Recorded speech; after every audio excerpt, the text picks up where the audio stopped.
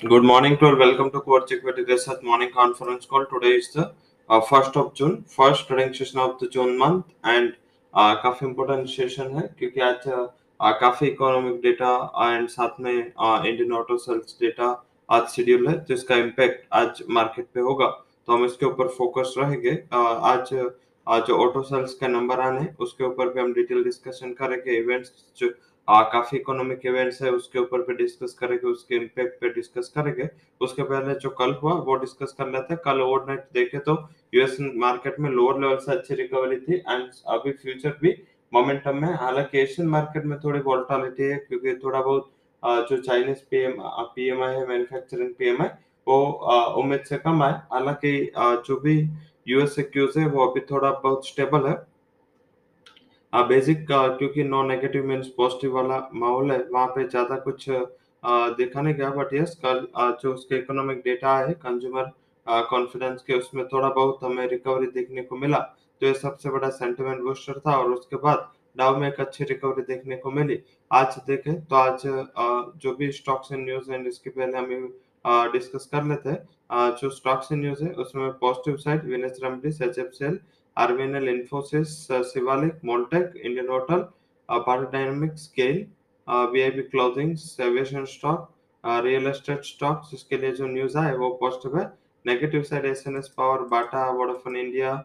Asian ग्रानिटो IRCTC इसके ऊपर थोड़ा न्यूज या मैनेजमेंट कमेंट हो थोड़ा नेगेटिव है अब बात करते हैं स्टॉक्स जो आज सेक्टर फोकस में रहेंगे उसमें technology private banks railway and energy stocks है जो पॉजिटिव फोकस में रह सकता है कल जो बात चली कि रशिया को ओपेक प्लस से निकाला जाएगा और इसके बाद कच्चे तेल में एक बड़ी गिरावट थी हालांकि एक सेंटिमेंट गिरावट थी ऐसा कुछ जो सेटअप है उससे दिख नहीं रहा वॉल स्ट्रीट ने हालांकि इस न्यूज को रिपोर्ट किया था बट ये सेंटिमेंट पॉसिबिलिटीज मुझे काफी कम दिख रहे क्योंकि दोनों का अलाइड एंड दोनों के रिलेशन है वो अहम मोड पे है आई थिंक शायद ऐसा डिसीजन अभी ना आए साथ में बात करेंगे आज के जो अर्निंग कैलेंडर यूनिटेक एक नंबर है आज उसके अलावा आज इकोनॉमिक डेटा में आज जो Chinese Indian euro UK US के मैन्युफैक्चरिंग पीएमआई आज आने हैं यूसीबी प्रेसिडेंट के स्पीच भी है साथ में दो एफएमसी मेंबर के स्पीच है उसके अलावा इंडियन ऑटो सेल्स के नंबर आने हैं जिसमें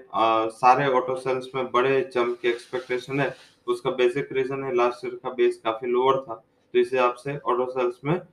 बड़े जंप के एक्सपेक्टेशन है करीबन अशोक लेलैंड मारुति उसके जो ईयर ऑन ईयर डेटा है उसमें कंपेरेटिव 200 परसेंट से ज्यादा सेल्स के बढ़ोतरी की एक्सपेक्टेशन है वही टाटा मोटर देखे हीरो मोटोकॉर्प आइसर मोटर इसमें जो सेल्स के एक्सपेक्टेशन है वो 150% तक के सेल्स की ग्रोथ के एक्सपेक्टेशन है सारे में अच्छे ग्रोथ के एक्सपेक्टेशन है बट ज्यादातर देखे तो Maruti Ashok Leyland Tata Motors Hero MotoCorp TVS Motor and Eicher Motor में अच्छे सेल्स ग्रोथ के एक्सपेक्टेशंस मार्केट लगा है तो उसके ऊपर फोकस करेंगे फंड हाउसेस की भी रिकमेंडेशन आई है जिसमें HDFC Bank Infosys Astral Dixon के ऊपर फंड हाउसेस की राय जो आई है वो पॉजिटिव निकल के आई है अब बात करेंगे आज की इवेंट एंड आज के schedule and global market update के बाद आज के जो हमारे टॉप कन्विक्शन रिकमेंडेशन है एसएक्स निफ्टी इंडिकेट कर रहा है थोड़ा बहुत फ्लैट टू नेगेटिव ओपन होगा 30-40 पॉइंट नेगेटिविटी के साथ एसएक्स ट्रेड कर रहा है क्योंकि particular Hong Kong and Chinese market में थोड़ा प्रेशर है तो शायद इससे आज हम अंडर परफॉर्म कर रहे हैं बट यस आई थिंक इतना ज्यादा सस्टेन होगा नहीं अगर गैप डाउन हुआ तो आई थिंक अगर गैप डाउन होता है 16,600 का कॉल ऑप्शन निफ्टी का सेकंड जून एक्सपायरी 70-80 के करीब क्लोज हुआ था इसको बाय करे 12 का stop loss 170 would be target Nifty Bank का 35,400 का कॉल ऑप्शन 201 के करीब बाय करना है 80 के स्टॉप लॉस के साथ 450 वुड बी टारगेट तो ये दोनों हमारे हाई कन्विक्शन रिकमेंडेशन है from the index derivative stock derivative में जो आज का हमारा टॉप पिक है उसमें हमने स्टेट बैंक ऑफ इंडिया को लिया है उसका